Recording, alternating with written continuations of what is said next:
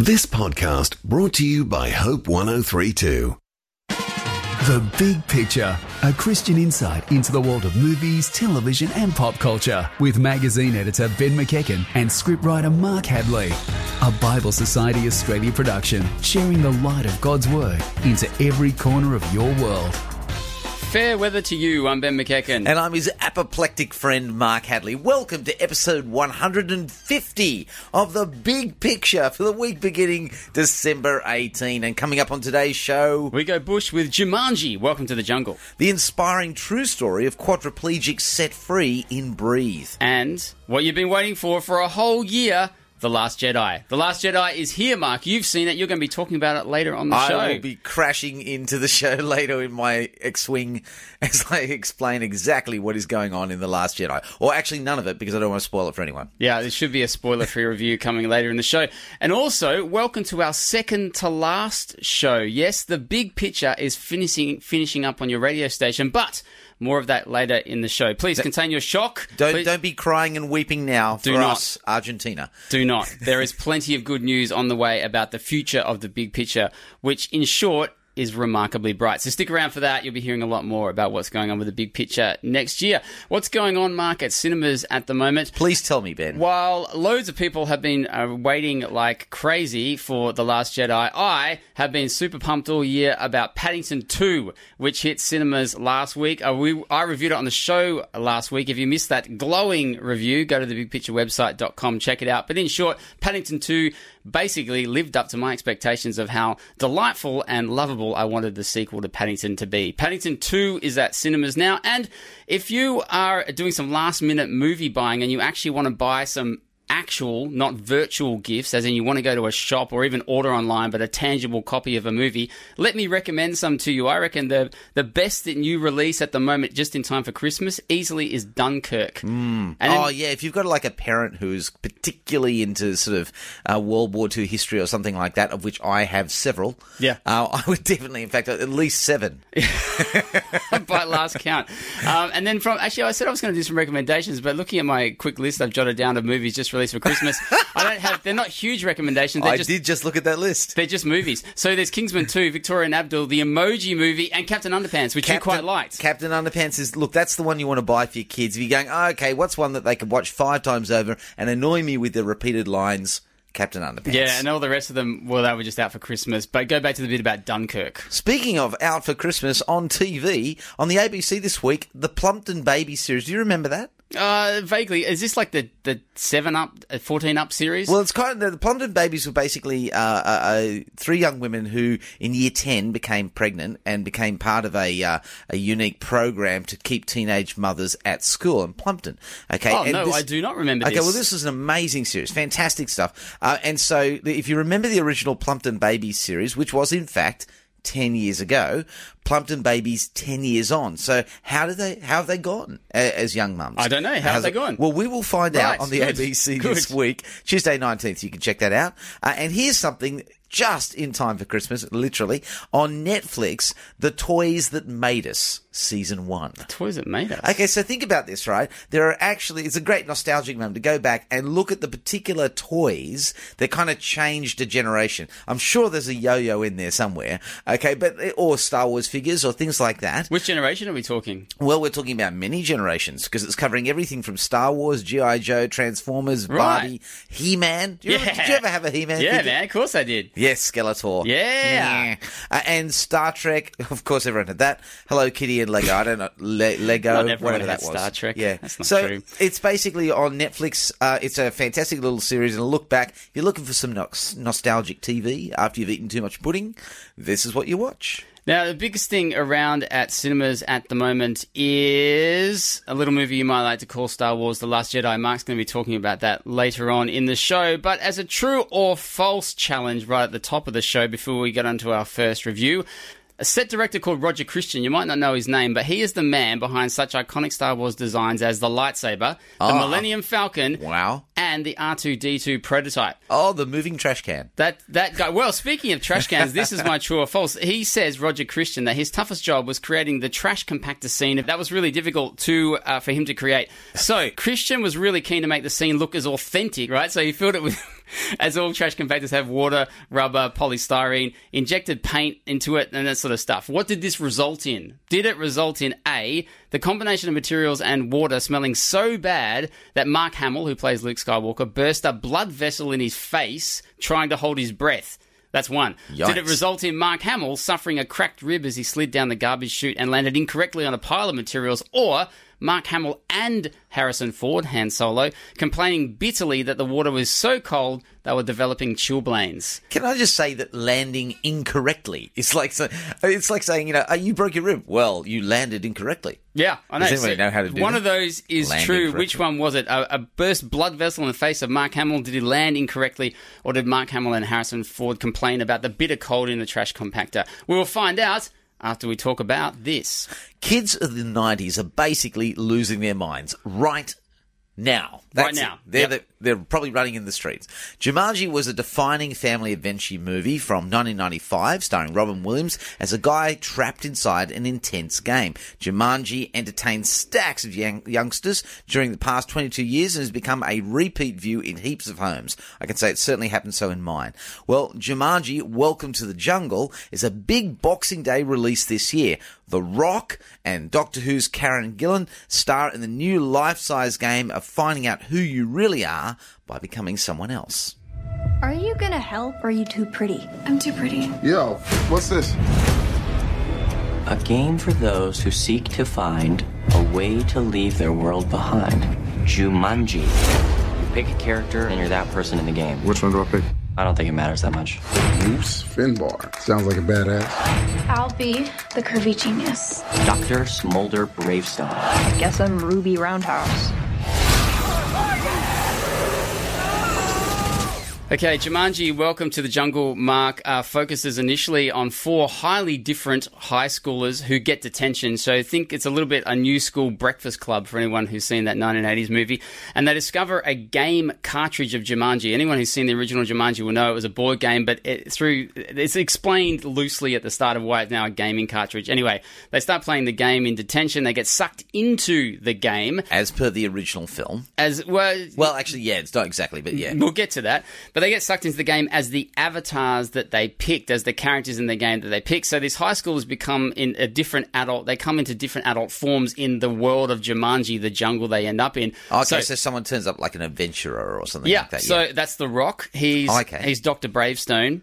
There's Kevin Hart, who The Rock and Kevin Hart were in Central Intelligence a couple of years ago, and Kevin Hart is now this kind of whining sidekick. Karen Gillan from Doctor Who, she's Ruby Roundhouse. She's this like a little bit like Lara Croft. And Jack Black is an archaeologist, but he was, at least in the initial stages, a teenage girl. So a teenage girl is transformed into the form of Jack Black in the world of Jumanji. I think I'd watch it for that. Oh my goodness. I've got so many things to say about that, but we've got other things to talk about. Let's jump straight in then. Okay. Will people love the first one? So love this one as much as the first one? I would seriously imagine not. Although early reviews of the film have been glowing and gushing, and these are from a lot of people, from what I've read, who really like the original film. I was with a regular on The Big Picture across the history of The Big Picture, Sam Robinson. We were at the same screening. He loves Jumanji. He and I both did not like this sequel at all. I'm totally with Sam. I thought it was daggy, tired, cliched, a little bit icky and creepy, and I thought it barely tried to offer any strong reason that it's a new movie, that there's this return to Jumanji 22 years later. In short, I found it really joyless. Well, listen, icky and creepy are not normally things I associate with the children's film I'm picking for my family. Does the original movie get any sort of look in, or has it been turned inside out? Because I thought you were supposed to be... The game came out and alive. That's right. There are nods to the original, of course, and that's right. And those who remember the original with Robin Williams, the game kind of came into suburban life, and all these animals were flooding a suburb in America, a town in America, and that was it was very, very entertaining. On this occasion, they get drawn into the game, and that's one of my issues with the film, is the game, given how sophisticated video games have become in the last 20 years, the film itself doesn't really play too much with the ideas of being trapped inside a video game. It's not even as good as Tron when you go through the storyline and the setups that they're in. Ouch. It's not. And Tron's a great film, but this is not. There's no threat. The villain is terrible and barely seen. And he is a great actor called Bobby Cannavale. He was totally wasted in this mediocre quest that this band of kid adults who have to return some jewel to save Jumanji and themselves and blah, blah. Like, it's just got bonding and meandering and some basic action set pieces throughout the film. But there's also, it's PG rated, but there's also really icky moments. One of them is Jack Black playing a teen girl that I just found creepy and not as funny as people seem to... some people think it might be. I thought it was going to be at least, like, kind of funny. Yeah, you'd be just playing off stereotypes. But not that funny. And so I thought his performance was cringeworthy. Karen Gillan from Doctor Who is in an outfit that I think would make Lara Croft blush. Oh. And she's really been shoehorned in the film. I think she actually puts shoehorned into her outfit. She puts in a really good performance, I think, but she is up there in a PG-rated film, I think, basically so teen boys can get a glimpse at a lady not wearing very much. It's not saying too much about this film. Oh, gosh. Okay, well, kids save the day in the form of adults. Where's the lesson in that? That's the thing. It's a movie that's about believing in yourself. You've got to do that at some point in your life, and then you can basically go on and do whatever you want. That's the sum total of Jumanji, Welcome to the Jungle. But you're right. They do that by finding themselves in the bodies of other adults that they're never going to inhabit. It's a weird universe, really, if you think about it, that they've got this opportunity to be someone that they're not, and then they can somehow believe in themselves. Totally not in the same vein of the actual universe that we live in. If you want to take this message into our real world, you can't really. In God's universe, the way things have been set up, God's not against self-belief, like us believing in what we can do and what we can achieve and stuff, but he calls us to believe in another self, Jesus, to find our better selves. And up against Jumanji, as much as I didn't like the film and found it just, I don't know why people will bother going to see this sequel, the message itself, for me, didn't resonate, because when you push it to its logical extreme, you're like, you can't take this message outside of the movie into the real world. And that, for me, is a downer among many others in this disappointing Boxing Day release. Well, The Rock, Jack Black, Karen Gillan and Kevin Hart star in Jumanji, Welcome to the Jungle. It's rated PG for mild fantasy violence, sexual references, you've been warned, and coarse language, and invites you to enter its world from Boxing Day. Oh, man, and the scene where Jack Black is trying to teach Karen Gillan how to flirt, you will not be able to scrape that from your mind. But you will remember, before I was not saying many nice things about Jumanji, Welcome to the Jungle, I posed a true or false about the Star Wars universe. It's about Roger Christian, a set designer who came up with a Millennium Falcon interior, lightsaber, etc., etc. It was about a really famous scene that he created in the first Star Wars movie. Because he wanted to make an authentic trash compactor, put all this stuff in it, did it lead to Mark Hamill, Luke Skywalker, bursting a blood vessel in his face as he tried to hold his breath? Did it lead to Mark Hamill sliding in a garbage chute and landing incorrectly on materials, or Mark Hamill and Harrison Ford complaining bitterly about the cold? Now, I'm wondering if I'm going to access my Star Wars lore here and suggest that it was the last one. Was it Mark and Han basically saying, I'm too cold? No, you're really accessing the wrong Star Wars database there, Mark. That was Star Trek. No, it was number one. The combination of materials and water smelled so bad that Mark Hamill burst a blood vessel in his face holding his breath. So tip for young players, don't hold your breath so hard that you burst a blood vessel. That's a warning from Mark Hamill. Embrace the compactor. And coming up, the true life story of the first man to conquer quadriplegia and the Last Jedi hits the big screen. Yay! Hey, welcome back to The Big Picture. If you've just joined us or you've missed any past back editions of The Big Picture, go and find The Big Picture podcast wherever you get awesome podcasts from. Only where you get awesome podcasts. Now, one of our favourite pastimes on The Big Picture is the national humiliation of Ben McKecken. Well, you really like that. Yeah. Personal pastime. I'm not such a huge fan of that. No. Off and on, we've used our soundtrack segment to test his and your knowledge of soundtracks behind some of film and TV's most famous productions. 2 years ago, we put together this mashup, I did anyway, to try Ben out on the best sci-fi themes ever. Okay? Oh, yeah, that was 2 years ago. Yeah, you remember, because you bombed so horribly. Yeah, I'm still it was a bit too soon to talk about it, but good. Don't talk yourself down, because now you're much older and wiser. Yeah. It's 2 years on. Why are you bringing it up now, though? Because I thought we'd just play the thing again and see if you actually know them. Come on, Think about it. You've had 2 years to actually get these soundtracks into your head. I've been trying to get the massive failure out of my mind, let alone go and here's the research. chance. We're going to play exactly the same mashup again. Seriously? Call this a social experiment. How many of the following themes are recognisable to you? There are 8 of them, so we're going to run them all together. How many can you get? And in fact, how many can Ben get? Can you beat Ben? Here goes. Pencils at the ready.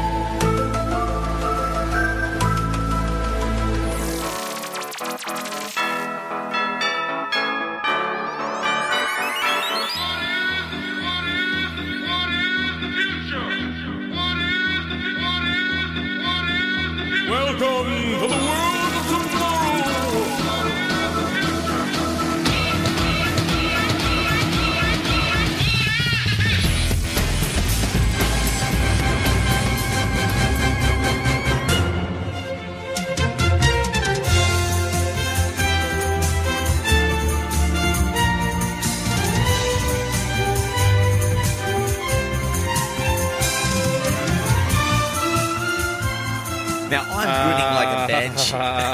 I'm just like, so that's a trip down my personal growing years. How did you go out in the audience? How did you find that? Did you recognise any of them? Ben is just thrilled because I'm sure his last score was 2.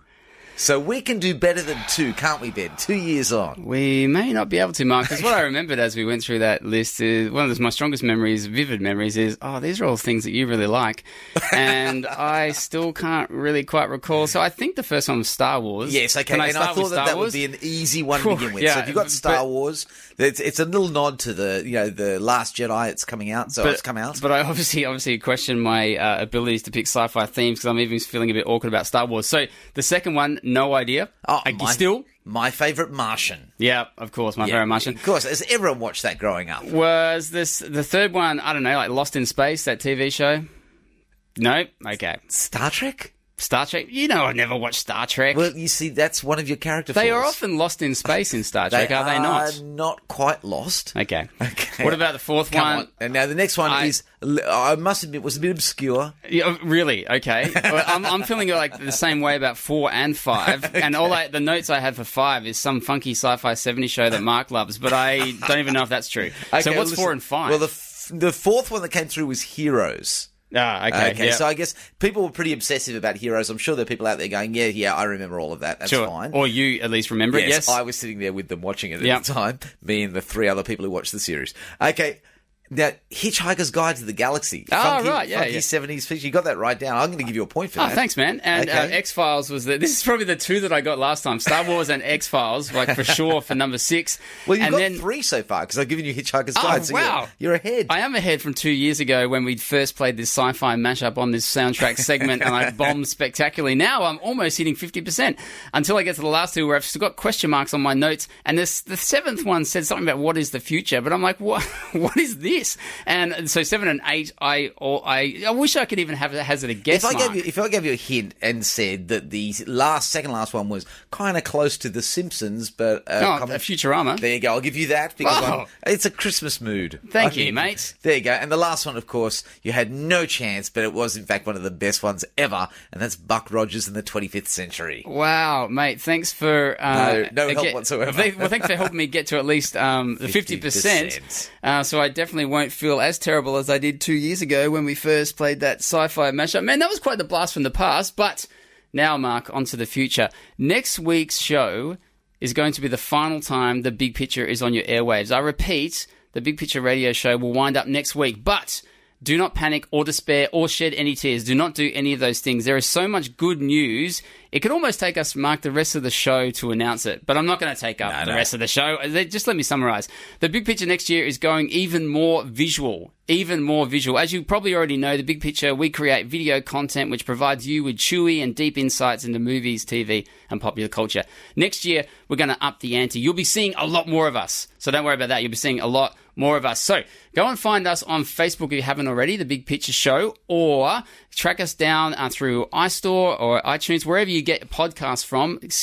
Sign up, subscribe to the podcast, or find us on Big Picture as The Big Picture Show on Facebook, so that you can get all the updates about what we're doing next year. Yeah, here's the big promise, people. If you actually sign up and go to the podcast, you will be in front row center seat, ready to see Ben's ironic T-shirts in 2018. Yes, you'll actually be able to see what we look like. Mm-hmm. Now, for many shows, that would be a positive. But there'll be even more enticements that we can share a little bit later in the show, so stick around for that.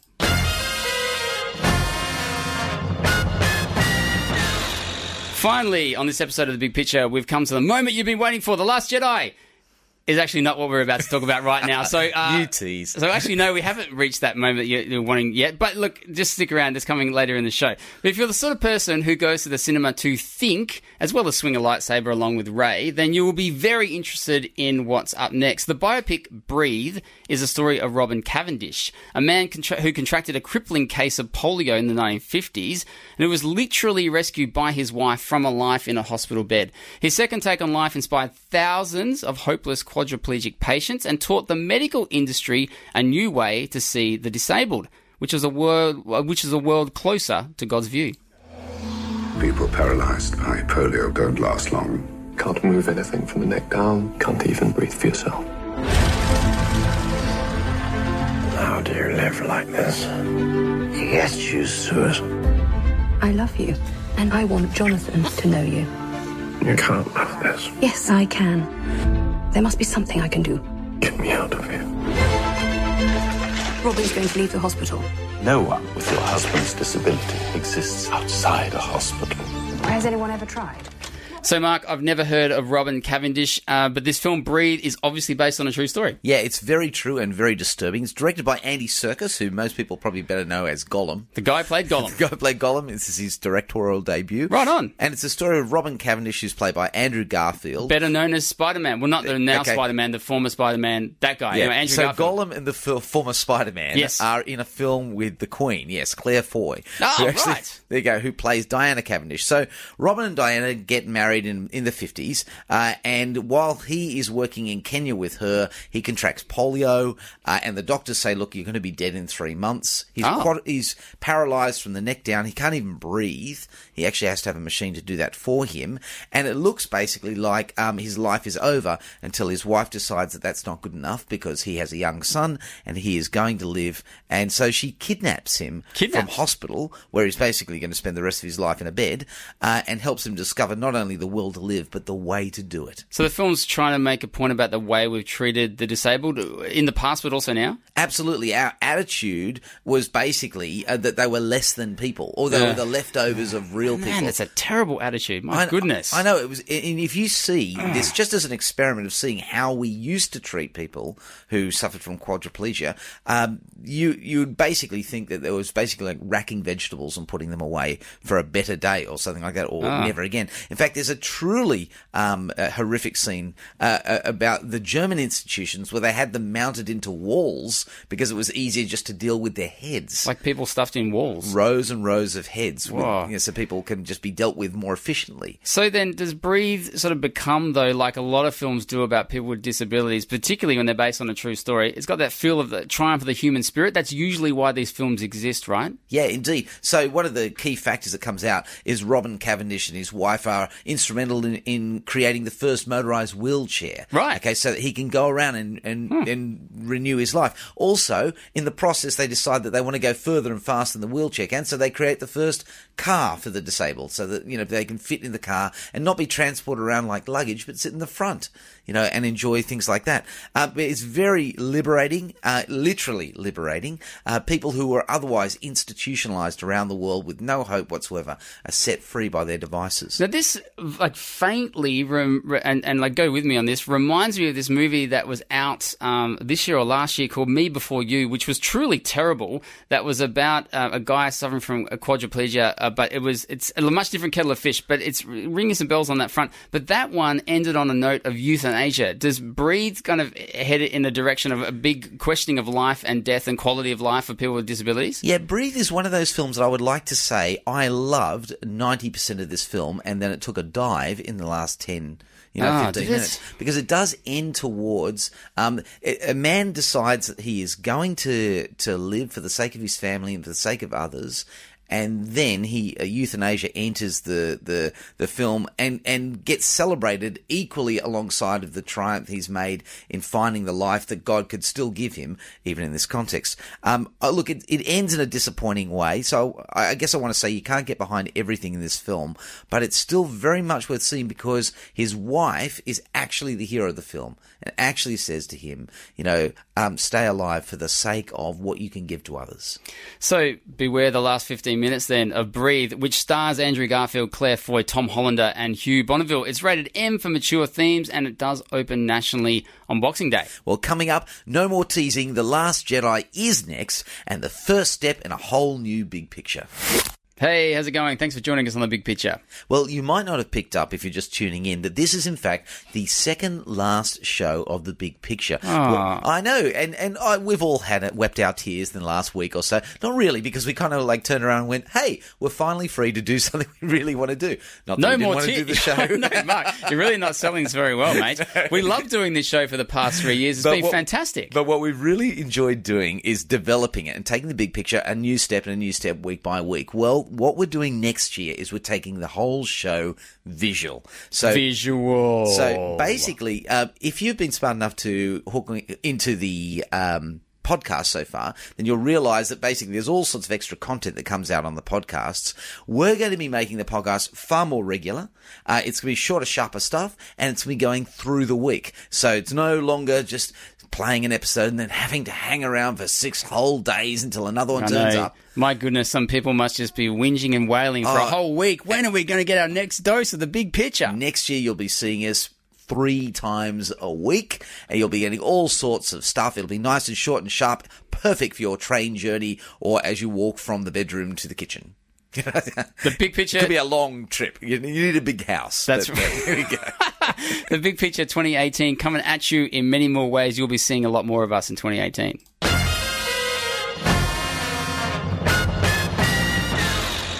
Now, Mark, just before we get to The Last Jedi, just kidding, don't switch off, come back, we've arrived, we're here. The most hotly anticipated film of 2017, apart from Paddington 2, the most hotly anticipated film of 2017 has finally arrived on the big screen. I'll stop the Paddington 2 references, and we're going to put it under our big microscope here at The Big Picture. When The Force Awakens finished, budding Jedi Rey had finally discovered the hidden location of the last Jedi Master, Luke Skywalker. And in the closing moments of that film, she returned his long-lost lightsaber. In The Last Jedi, with that job done, she goes home to the planet Jakku, puts the kettle on, puts her feet up, and begins crocheting a doily to cover BB-8 so she can turn him into a rolling footrest. Okay, none of that's actually true. Or maybe it is. The point is, it's going to be pretty hard for us to review The Last Jedi without giving away a few of the details. But Mark Hadley is prepared to do his best. No spoilers. Promise. You promise, Mark? Promise. Come on, promise. Okay. But if you're worried, put your fingers in your ears now. Let the past die. That's the only way to become what you were meant to be. Darkness rises, and light to meet it. I need someone to show me my place in all this. Come on!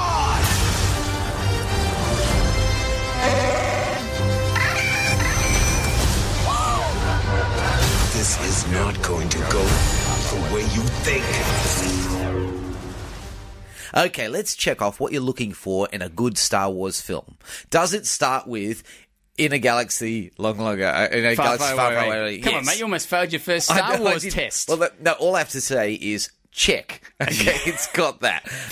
Okay. There you go. Does it have a brilliant vision of life amongst the stars? Check. Great. We're going so well so far. New ships, new robots, new impressive weapons from the bad guys? Check, check, check. In fact, check out the First Order's new Dreadnought-class Star Destroyer. Whoa. Check. Is that a spoiler, Mark? It is a tiny bit. But no, it's not a spoiler. I can see why you didn't promise. It's like, okay. You can't help yourself. There you go. What about the Jedi? Okay. How about some impressive battles rather than the broomstick fights we had in A New Hope? Yeah, they were a bit broomsticky. Well, checkity check, they're there. And, okay. And can old man Luke fight? Can he what? Oh, Mark Hamill still got it? Oh, he does. He doesn't have a broomstick? He's got better with age. Good on him. There you go. And how about the return of some cool characters? Yep, they're all there, all the best old guys, plus some new characters too, with a couple of surprises that I did not see coming. A love story. Ooh. Okay. Most of all, do we get some answers? Do we? Who Rey's parents are? Yes. Oh, you will finally find out. Okay. Why Luke is no longer training the Jedi? Yes, you will find that out. What really happened when Kylo Ren was a Padawan in training? Yes, indeedy.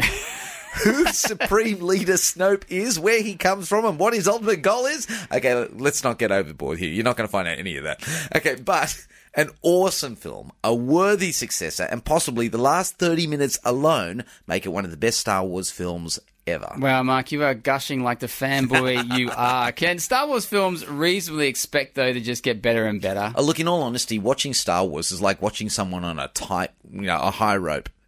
Basically, as they're going along, you're wondering when they're going to finally lose balance and fall over. Okay, into what, like the Phantom Menace? Yes, that's basically yes. Are you going to be Jar Jar Binks or Han Solo? I know, and it's always that potential out there. But honestly, the Binks factor is so big in the Star Wars universe, isn't it? Yeah, well, you wonder how long they can go. But Disney is such a machine in carefully crafting scripts that I think it's in safe hands. The Last Jedi is better than The Force Awakens. Well, in my opinion. You heard it first from Mark Hadley. The Last Jedi better than The Force Awakens. It's on par with Rogue One. On par with Rogue One. And just a tiny bit beneath The Empire Strikes Back. Only a tiny bit. The Empire Strikes Back largely received worldwide by everybody who knows anything that Empire Strikes Back is pretty much the Star Wars movie. And they're basically only a smidge beneath it. It's a middle film, and it is incredibly well, constructed. A middle film, as in you're talking about another Star Wars trilogy where the first bit was The Force Awakens, now we've got Last Jedi, and there's another film to follow. Very difficult to do them right. Right. Okay, so it's taken a leaf out of Marvel's books too.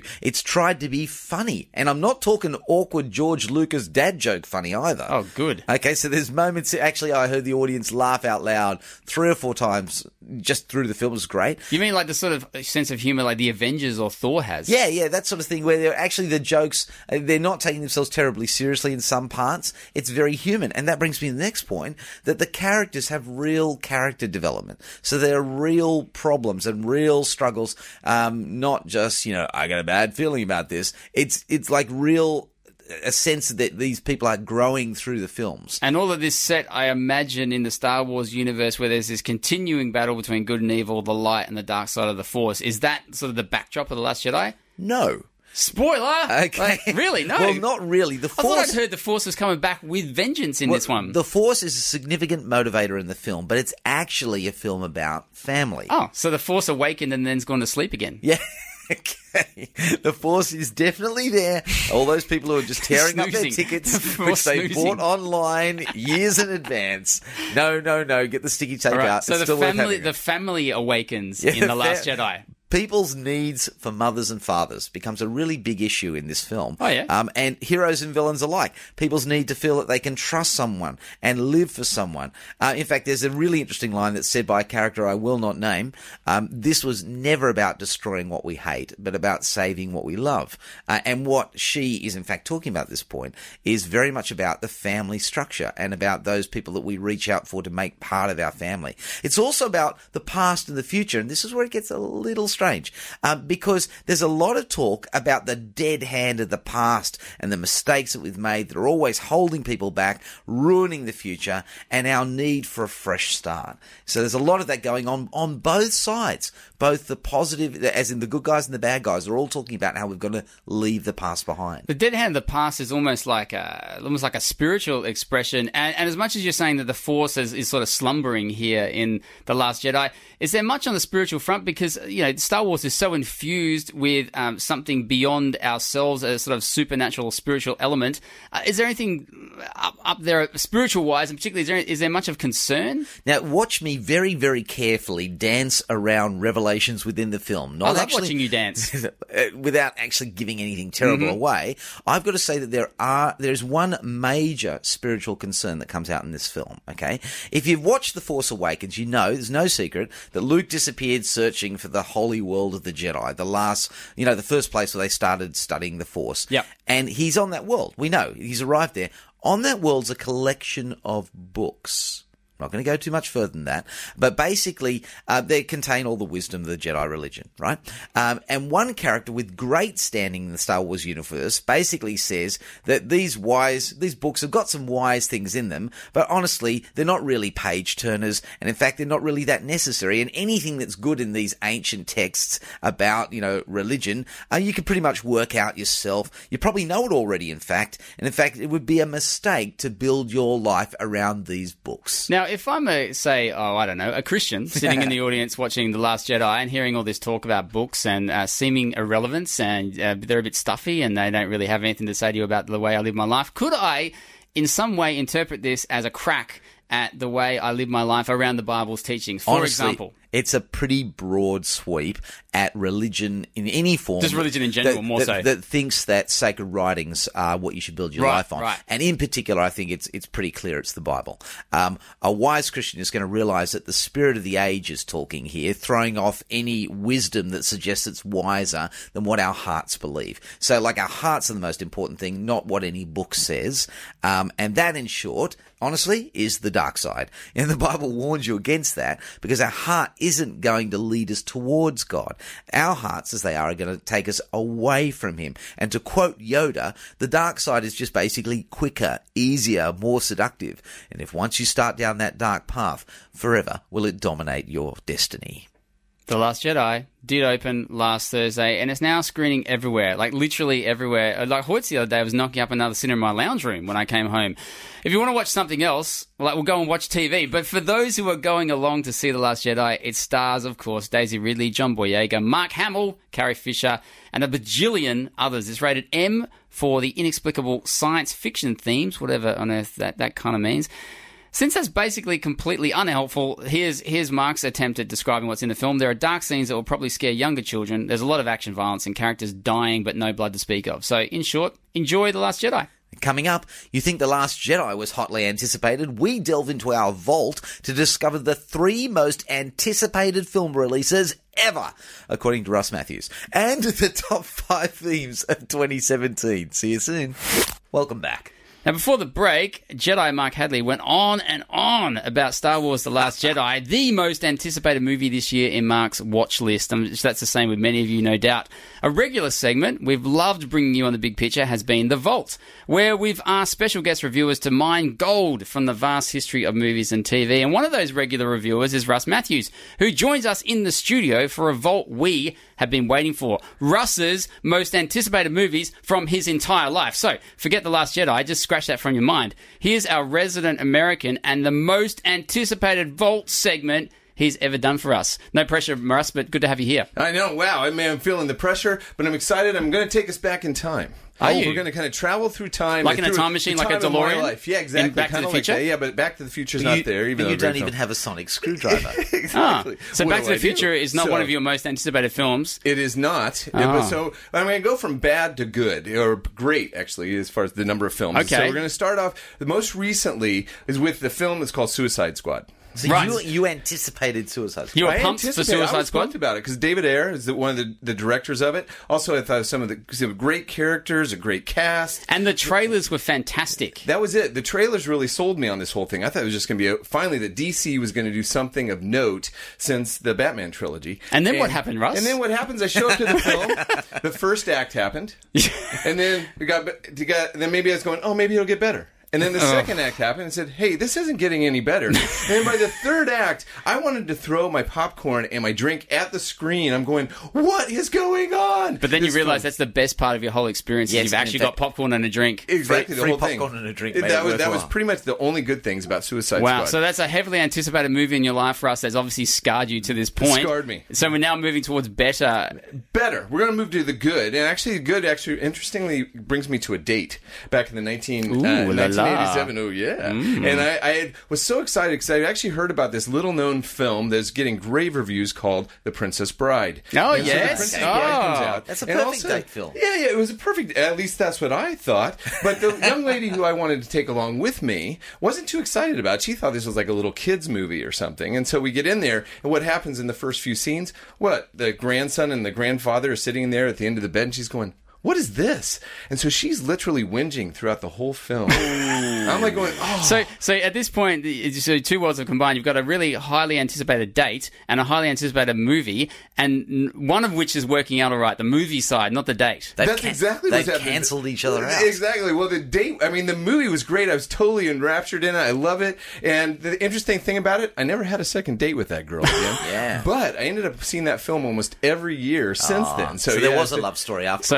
Exactly. okay, and your final choice for Russ Matthews' most highly anticipated movies in his entire life, go. This goes to, if you can believe it, it's Superman from 1978. Oh, okay. I didn't even know you were alive then, Russ. Exactly. Thanks so much. So young. Well, You're welcome. I can remember going back to the time when we used to stand in the queue for a long period of time. Yeah, waiting to people get into a movie. did that. Could you explain that to people again? Yeah, where we actually had to stand in a queue to but wait that's to get a into line, a movie. people. A line. Like Yeah, a why line didn't you just book tickets online, Okay, Russ? well, exactly. And so my mom had gotten us in line. We were all ready to go. We literally got to the front of the line. You got and a cool mom taking you to Superman. She did. Yeah. She was very cool. And we walk in, and we walk up to the front, and they go, sorry, folks, but we are sold out. How long have you been waiting in the line? We've been waiting for like hours. We've been waiting in the line. And it was cold. It was in the middle of the United States. We were freezing. We got there. Not even your cape could keep you warm. No, nothing.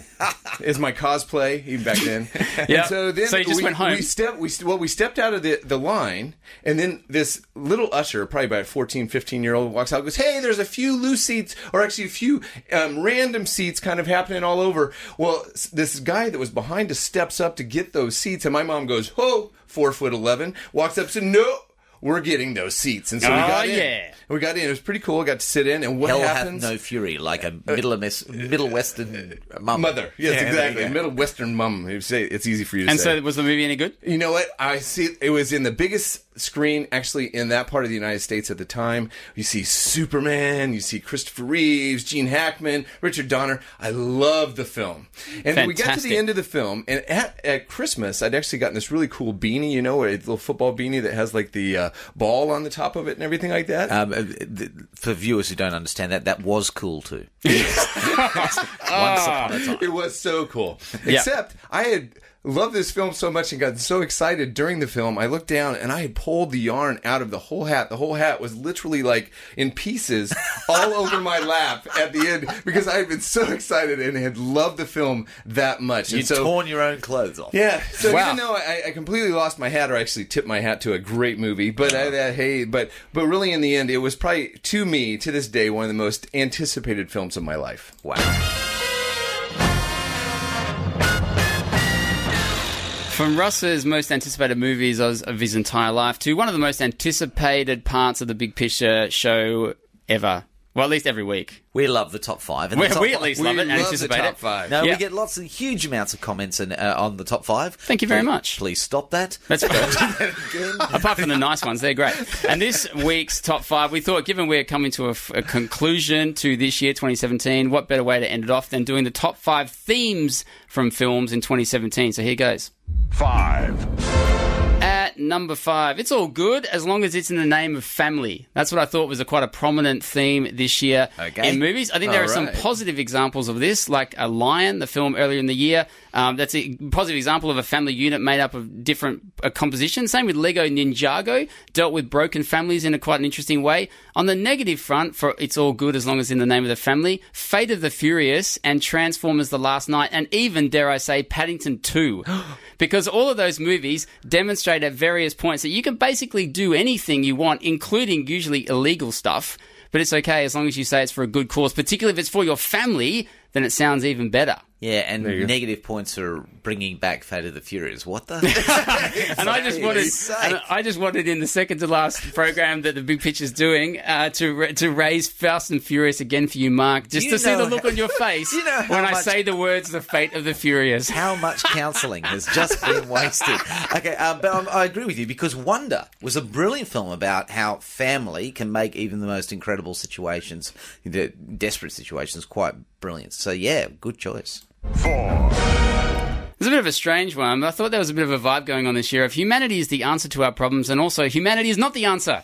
So we get both things going on. You get movies like Kingsman, The Golden Circle, or even Downsizing that's coming on Boxing Day that sets us up as like we're the worst and humans are terrible and we're creating all these problems, but look to us for the solution to those problems. Or maybe not, as the case may be. So you get a lot of films like superhero movies. Like we had some great ones this year, particularly Wonder Woman stands out for me, but other not so much, like the one that starred Wonder Woman, Justice League. That was, not as good. Bad. Guardians of the Galaxy 2 was all right as well. Spider-Man Homecoming I really quite liked.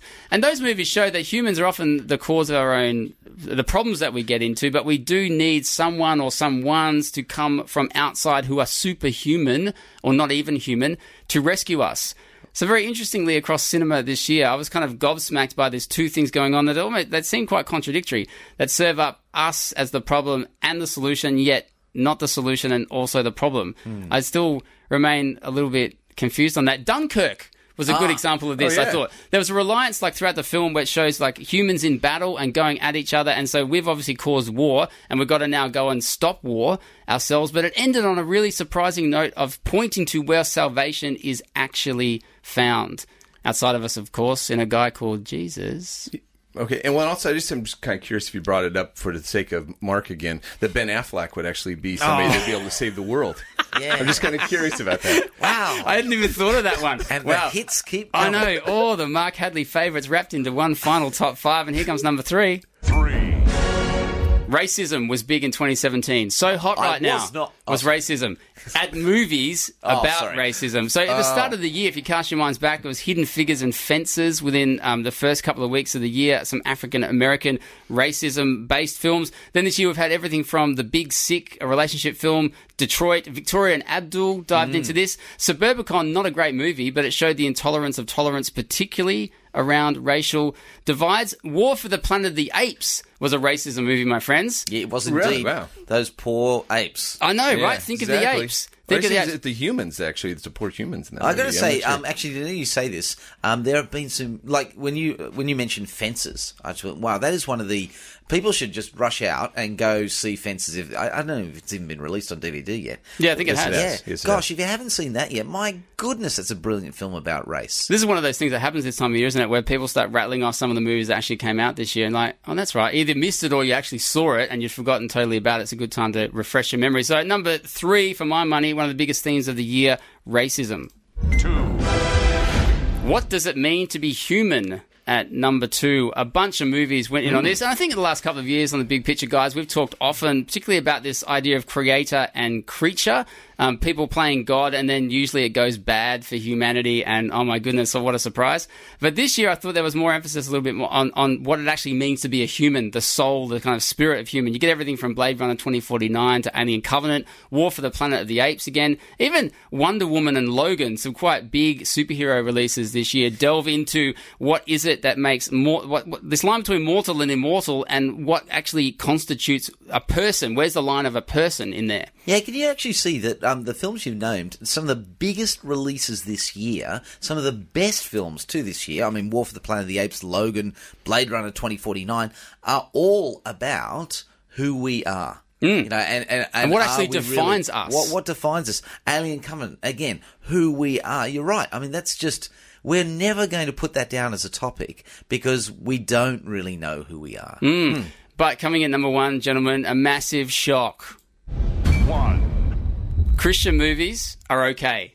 There's actually some good Christian movies out there. Like we had everything this year, from The Shack to Last Days in the Desert, The Young Messiah, which were okay and were Christian based, loosely Christian based. Some of them. Mark, though, this year even liked a Christian movie he confessed to in public, All Saints. But the reason I picked it at number 1 is because I thought 2 films from this year really stood out on the Christian front. One was Silence, the Martin Scorsese film, which is a terrific film about people wrestling with their Christian faith. But I wanted to end on the note of The Case for Christ. Because I thought The Case for Christ is one of the best, like, hand-on-heart Christian movies that I've ever seen, largely because it does not do what loads of other Christian movies do. It doesn't talk down to the audience. It isn't too preachy. It doesn't treat people who aren't Christian in a horribly negative way. It's actually a good movie. It's got a good script. It's got good cast members in it. It looks good and feels good. Incredibly well acted. Yeah. Really well all done. of that. Really well written. And a really good treatment of someone seeking the truth about Jesus and the cost and the joy of doing so. So for my money this year, the top theme in films has to be Christian movies are okay, largely demonstrated by The Case for Christ. If somebody wanted to do an investigation into Christianity, where would you start? If the resurrection of Jesus didn't happen, it's a house of cards. You sure you want to give me that loaded gun? I'm pretty sure you're not going to be able to pull the trigger. I've spent my entire career as a journalist uncovering the truth. Until the day my wife presented me with the biggest story of my life. I'm not going to lose my wife and my kids to something that I can't even reason with. And what happened next changed me forever. Fantastic film. If you haven't seen The Case for Christ, go out and watch it right about now. And you can do that between now and next week because the Big Picture will be back because we just put the 150th Big Picture show to bed. And so we're going to finish this year on Show 2000. That's what it's going to be. 2000. We're jumping right over the intervening shows in order to bring you the best. And including our awards for the best family films of 2017. We'll also have must-watch TV with the second season of The Crown. And our Hugh Jackman is back in the limelight with The Greatest Showman. We will be The Greatest Showman next week. I'll be Ben McKecken. And I'll still be Mark Hadley. See you then. The Big Picture is a Bible Society Australia production, sharing the light of God's Word into every corner of your world. Thanks for listening. Start your day with Life Words. Subscribe to Hope 1032's free daily email devotional at hope1032.com.au.